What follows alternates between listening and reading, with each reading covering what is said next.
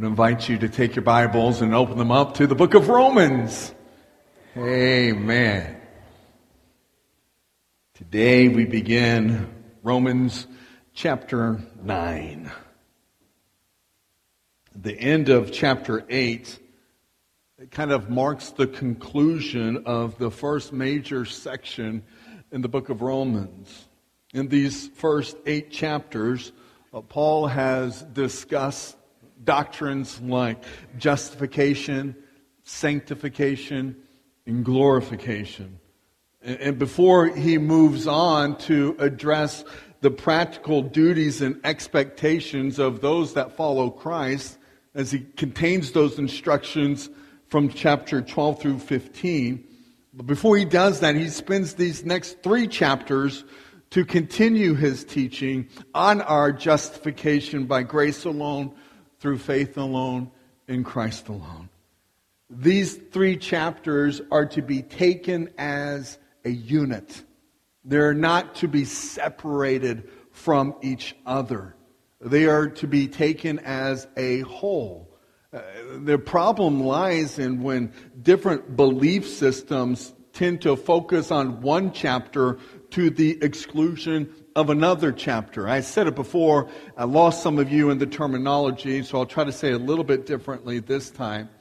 There are those that will solely turn to Romans chapter 9 and solely go to that chapter for their understanding and their explanation how God is sovereign over and in and through salvation. There are others that will focus exclusively on chapter 10. Chapter 10 is filled with whosoever will. And to look at chapter 10 and say, see, it's all about free will. It's all about human responsibility. So there's chapter 9 says God's sovereignty. Chapter 10, whosoever will. And they'll go to one chapter to the exclusion of the other, now realizing that this is a unit and must be taken together. So God's sovereignty in chapter 9 flows into human responsibility in chapter 9.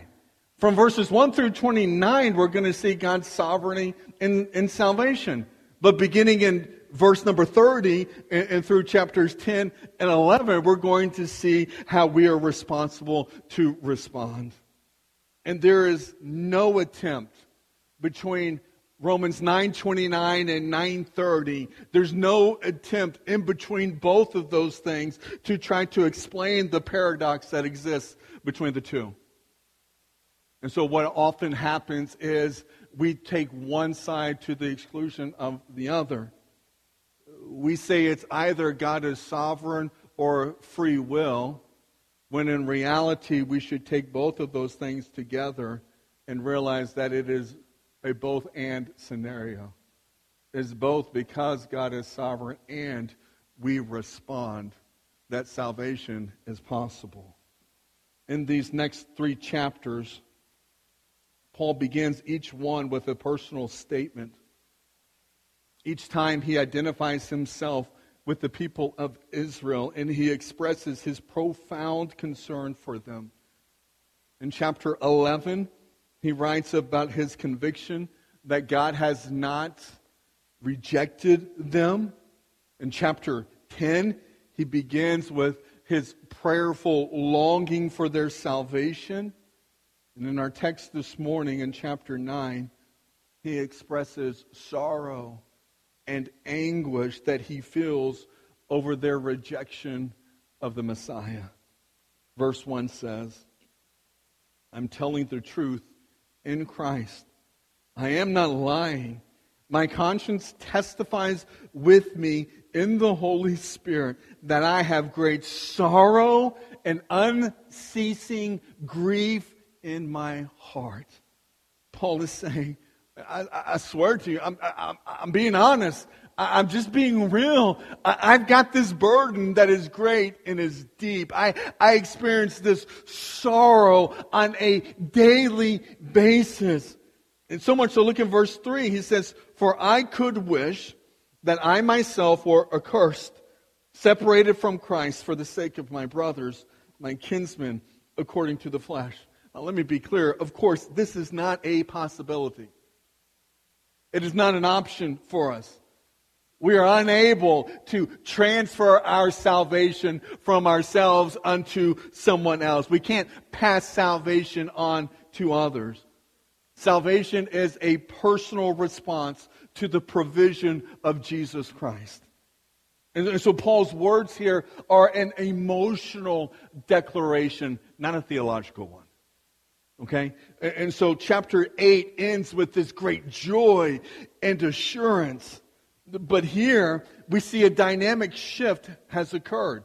A shift has occurred between chapter 8 and chapter 9, because 9 begins with a great sorrow, a deep burden for his people. The theme of chapter 9 was God's election of Israel.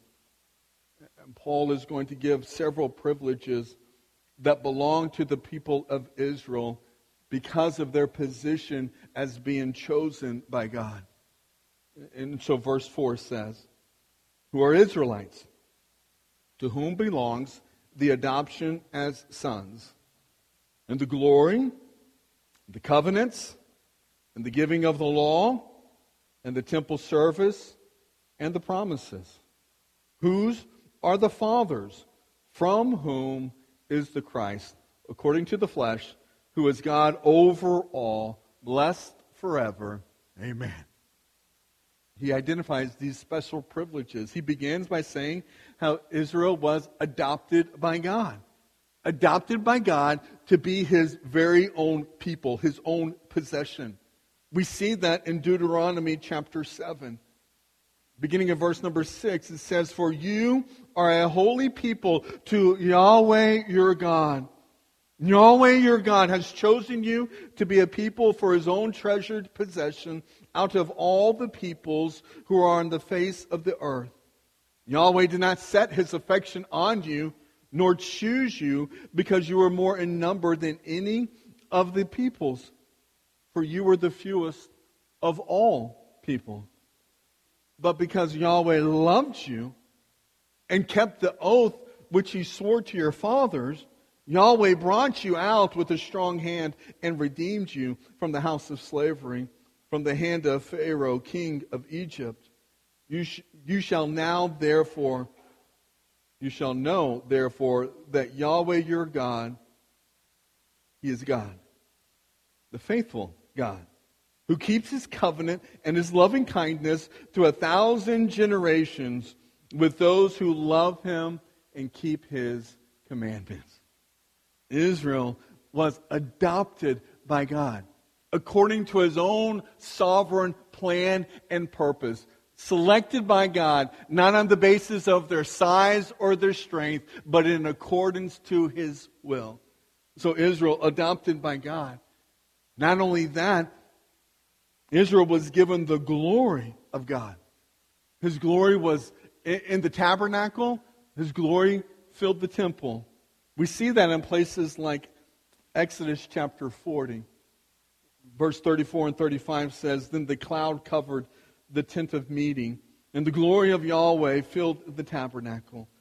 And Moses was not able to enter the tent of meeting because the cloud had dwelt on it, and the glory of Yahweh filled the tabernacle.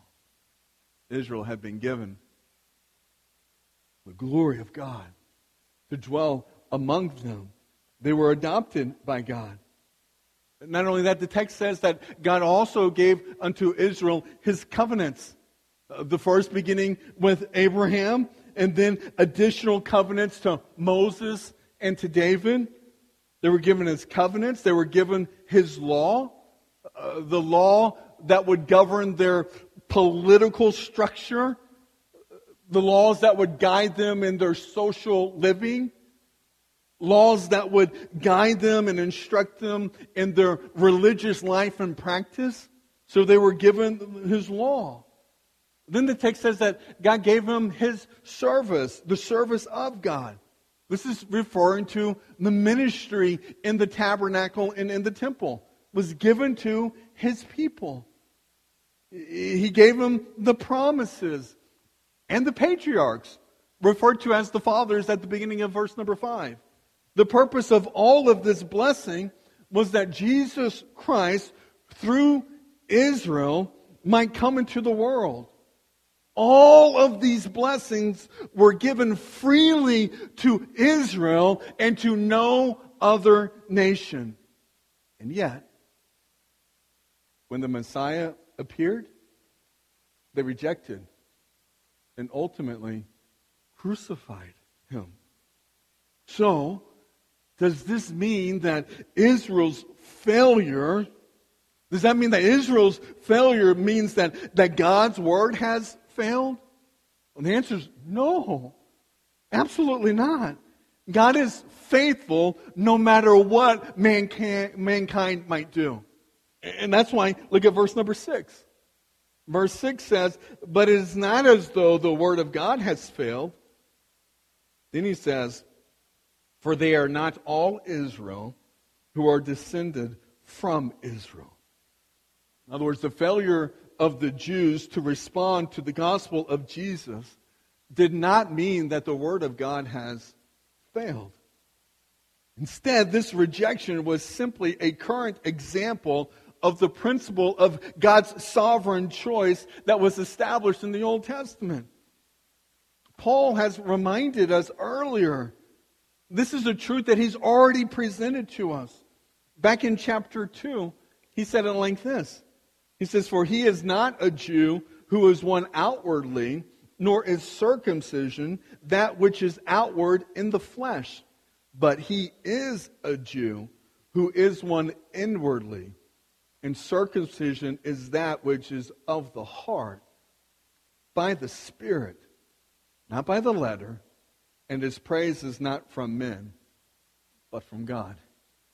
And so here in chapter 9, he says it like this, "For they are not all Israel who are descended from Israel." And what we're going to see that in this next section, from verses 7 all the way through 18, Paul is going to give 3 Old Testament illustrations that will illuminate the sovereignty of God. And we're going to look at all of them this morning. And we're going to look at them all rather quickly, too. So he starts with the choosing of Isaac. The first example begins in verse number 7. He says, "Nor are they all children because they are Abraham's seed, but through Isaac your seed will be named." You understand that God made a sovereign choice among all the physical descendants of Abraham. He made a sovereign choice in establishing the line of promise. And there were choices for God to make. God made a choice between Isaac and Ishmael. Not only that, Ishmael was the firstborn, the first offspring. Right? God made a choice between Ishmael, Isaac, and Abraham's 6 additional sons. So Ishmael was fathered by Abraham, and he was born to Hagar. They grew impatient with God's promising coming to fulfillment, so they tried to develop a plan B, and so the plan B child, Ishmael. Well, that's not the line. Not only that, then that's in Genesis chapter 16. By the time you get to Genesis chapter 25, Sarah has died, and Abraham has fathered 6 additional sons through his wife Keturah. So 8 sons in total. 7 sons, these other 7 sons, were all Abraham's descendants. But these other 7 sons were not counted as Abraham's seed in the line of promise. Instead, as God told Abraham in Genesis chapter 21, verse number 12, he said to him, "Oh, I'm off on mine. Sorry." There we go. "Do not be distressed because of the boy and your maidservant. Whatever Sarah tells you, listen to her voice, for through Isaac your seed shall be named." And so what's going to happen in our text, Paul is going to repeat this principle for emphasis, but yet he's going to say it in a slightly different terms, right? Look at verse 8.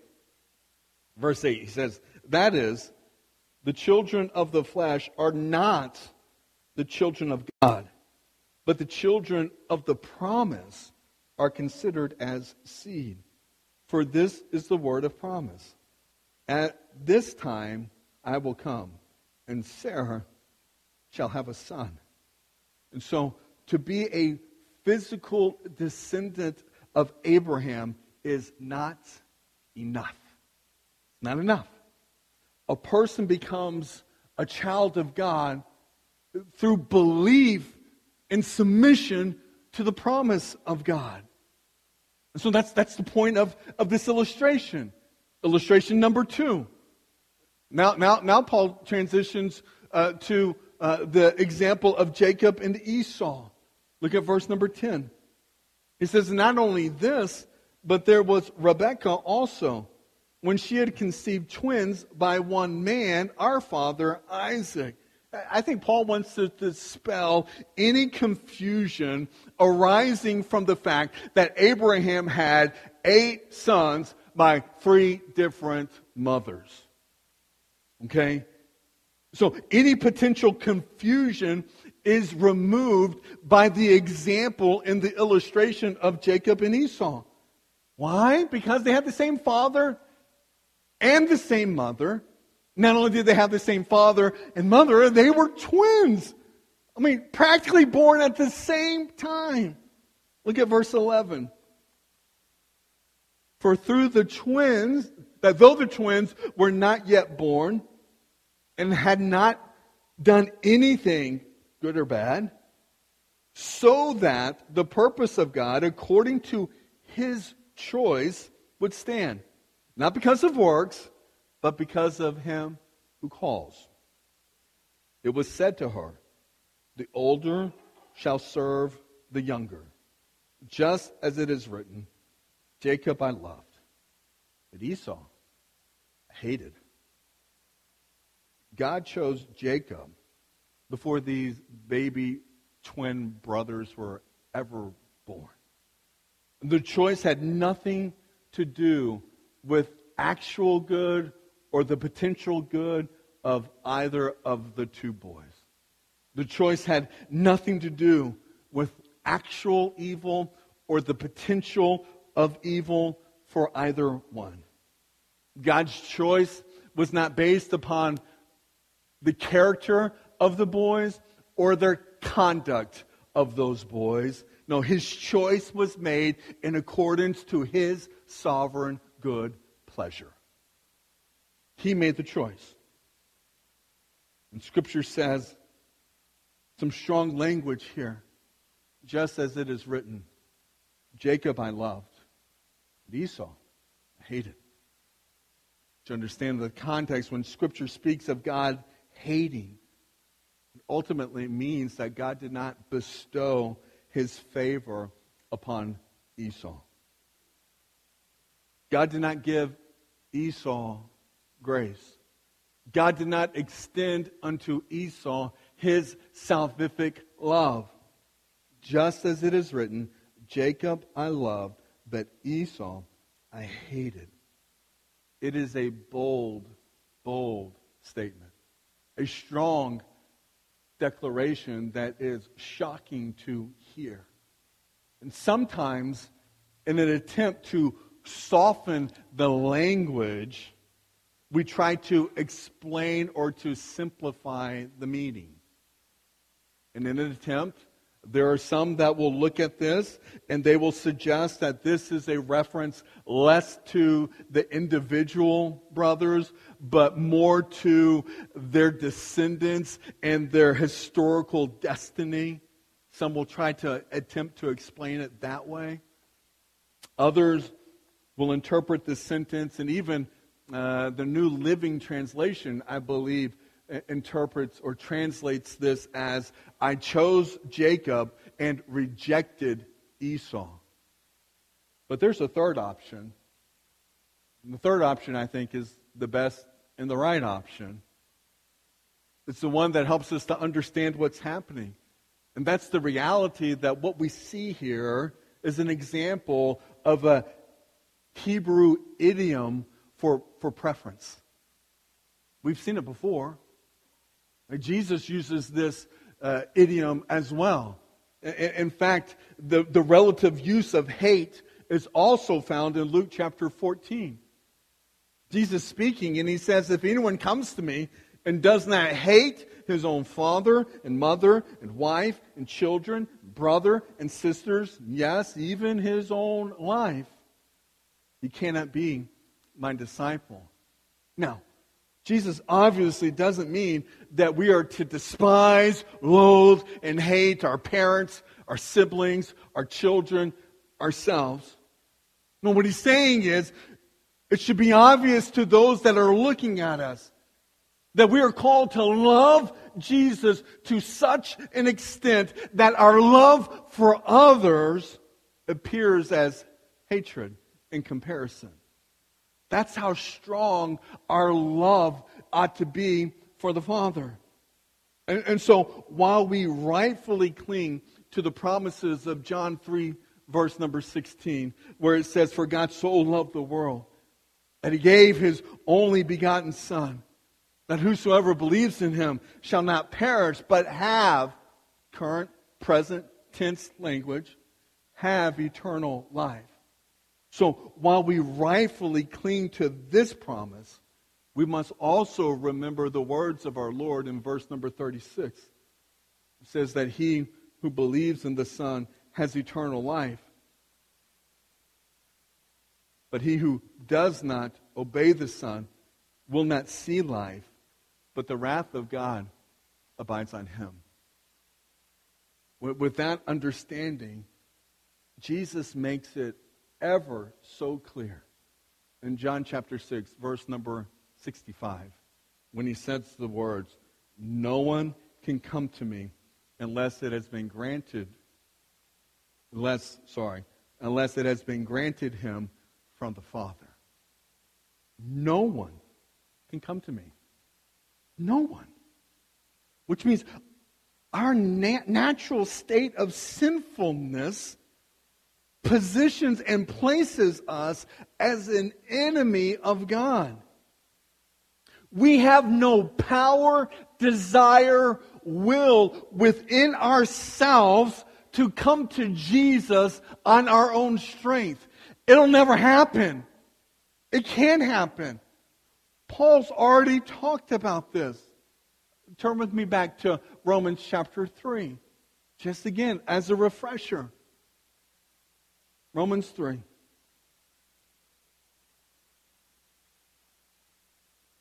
Here we see Paul reminds us just how bad our condition is. Verse 10, as it is written, there is none righteous, not even one. There is none who understands. There is none who seeks for God. All have turned aside. Together they have become worthless. There is none who does good. There is not even one. Their throat is an open tomb.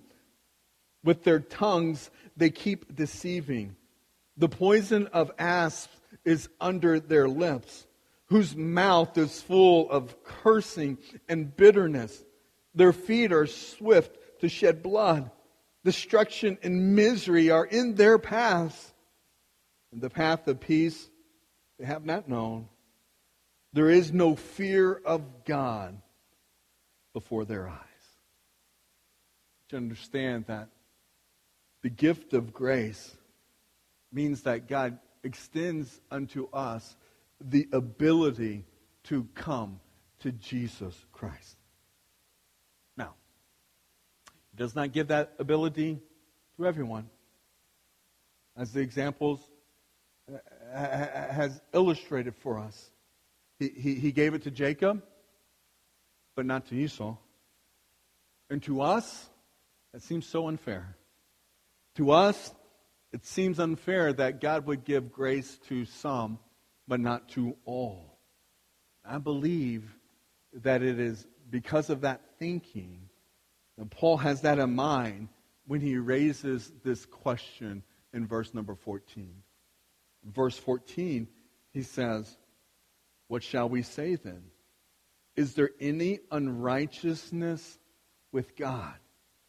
In answering his own question, he forcefully and emphatically declares, "May it never be."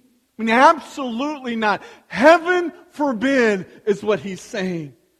As the sovereignty of God, he has the right to show mercy to whomever he chooses. That's his right. In fact, he is under no obligation to extend mercy unto anyone. Therefore, experiencing his mercy does not depend upon our desire, upon our wishes, upon our wants, or upon our works. No. No one deserves his mercy, and nobody can do enough to ever earn his mercy. And so Paul gives us this third illustration beginning in verse number 15. Verse 15, he says, "For he says to Moses, I will have mercy on whom I have mercy, and I will have compassion on whom I have compassion." So let's be clear. God has the right to show mercy. Would you agree?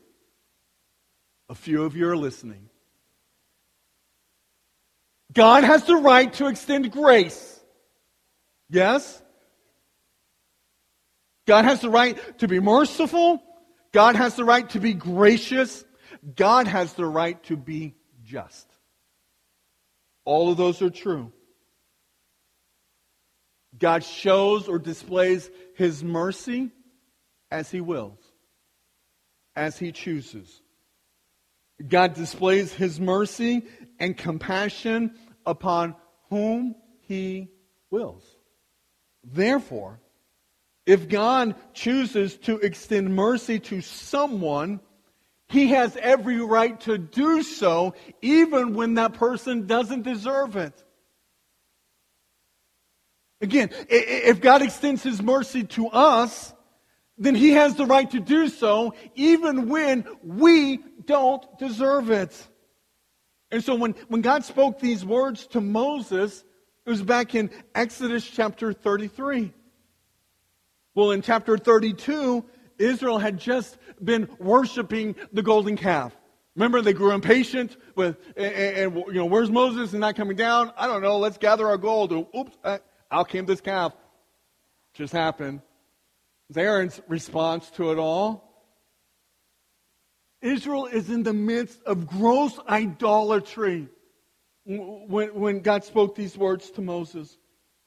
And so Moses was interceding on behalf of Israel. Interceding on their behalf, asking God to forgive them of their idolatry.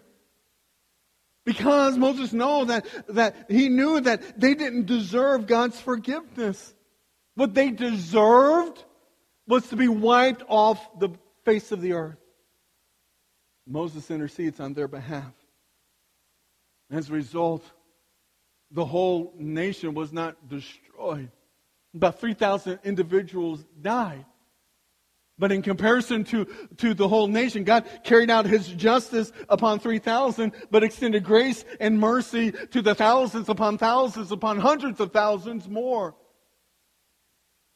Not because those few were more wicked or less godly. He chose to do so in accordance to his sovereign goodwill.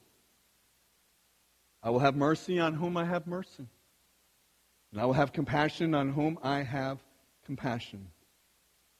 So in other words, when God spared the people from destruction, he continued to guide, protect, and deliver them. And he did so as a reflection of his mercy and his grace. God has the absolute right to condemn or to save as he desires. And his sovereignty and his grace are compatible. In fact, the sovereignty of God and the grace of God cannot be separated from one another. Because all men are sinful because we all deserve God's condemnation. None of us are wronged. None of us are treated unfairly if God chooses to condemn us. That's justice. Should God extend mercy towards anyone? That is purely an act of His divine grace.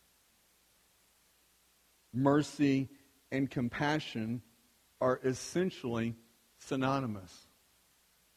Mercy primarily refers to action, whereas compassion refers more to the feelings or the disposition that is behind the action. Verse number 16 says, "So then, it does not depend on the one who wills or the one who runs, but on God who has mercy." Paul's third illustration, he's going to refer to the Egyptian Pharaoh of the Exodus here. In verse number 17, he says, "For the Scripture says to Pharaoh," and the Scripture says this in Exodus 9, verse 16. Scripture says, "For this very purpose I raised you up in order to demonstrate my power in you, and in order that my name might be proclaimed throughout the whole earth. So then, He has mercy on whom He desires, and He hardens whom He desires." As you read through the Exodus account, you can clearly see the hardening process that occurs in Pharaoh's heart. In fact, this hardening of Pharaoh's heart is mentioned at least 15 times from Exodus chapter 7 to Exodus chapter 14. In those chapters, it's mentioned at least 15 times. Sometimes we're told that Pharaoh hardened his own heart. Places like Exodus chapter 8, verse number 15, that says, "Then Pharaoh saw that there was relief, and he hardened his heart with firmness, and did not listen to them as Yahweh had spoken." Sometimes Pharaoh hardened his own heart, and sometimes God hardened Pharaoh's heart. An example of that is in Exodus chapter 9, verse number 12. "And Yahweh hardened Pharaoh's heart with strength, and he did not listen to them, just as Yahweh had spoken to Moses." By declaring His word and by revealing His power, Pharaoh had an opportunity to make better choices. But instead, he resisted God and hardened his heart. The fault lied not with God, the fault rests upon Pharaoh. After all, it has been beautifully said that the same sunlight that melts the ice also hardens the clay. So God was not unrighteous in His dealing with Pharaoh. Pharaoh reaped exactly what he sowed. And yet, here's the beauty of it all. And yet, God overruled the wickedness of Pharaoh. God used that as an opportunity to display His glory. He used it for His good, for His glory, and the good of His people. That's just what Paul told us. Romans 8:28. And so it is absolutely essential that we understand that God owes us nothing. Absolutely nothing. No one deserves salvation. No one deserves to be forgiven. No one deserves to be rewarded with the promise of heaven. Because of our sin, we are all under the condemnation of God. And if God were to enact His perfect justice upon us all, then we are in serious trouble. But, suppose, in the great demonstration of His love, God decides to be merciful to some. Not to everyone, but to some. Does this make him unrighteous? No. That's back to verse number 14. Let me illustrate it like this, and then I'm done. Suppose we've all just been through a trial. Every single one of us has been found guilty and are condemned. 100% in this room. We're all guilty and we've been condemned. And so, while carrying out his sentence for all of us, suppose that God decides to extend and to pardon one of us. For this illustration, I'll just choose me. I mean, just to be fair. Think about it. We're all guilty. Imagine God deciding to pardon you in the midst of everyone. If God carried out his perfect justice, then every single one of us would be condemned and have to face the sentence of that condemnation. But in his love, he extends and he pardons one. But let me ask you the question. Who was treated unfairly? No one. Everybody got what they deserved. One person, in the demonstration of the love of God, received grace and mercy. There is a paradox that is within these chapters. One that I will never be able to explain. But I'm at peace with it. Because it can't overlook what God's Word clearly teaches.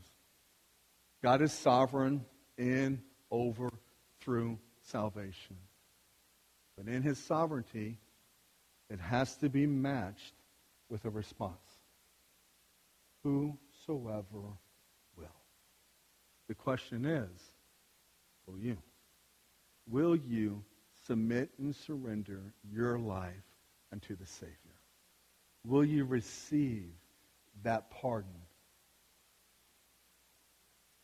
It is only through the sacrifice of the Savior that we can have any hope of heaven. Let's pray. Heavenly Father, I thank you for your great love, grace, and mercy. And Father, I pray that each and every one of us would seriously consider what we do and how we respond to the gospel of Jesus Christ. In this room, there are those that are your children and those that are not. Father, I pray that your Spirit would move among us, guiding, instructing, leading, helping us to understand what decisions we ought to be making in moments like this. Ultimately, the greatest decision that any of us can make is to submit and surrender our lives unto you. For those that have done that, Father, help us in the day-to-day living. Help us in that sanctification that is at work in and through our lives. Help us to have a greater desire to know your word and to rightly apply your word to our life. Help us to warmly embrace the spiritual gift that you have given to us and to rightfully exercise that gift among the body for your glory and for our good. God, help us to love one another and to serve one another. Help us to love you and to serve you. In this moment, Father, as decisions are being made or decisions that need to be made, I pray that we're not worried about anybody else in this moment, but what we ourselves need to do in response to your word. God, may you be glorified. May you be praised in how we respond to your word. It's in Christ's name I pray. Amen.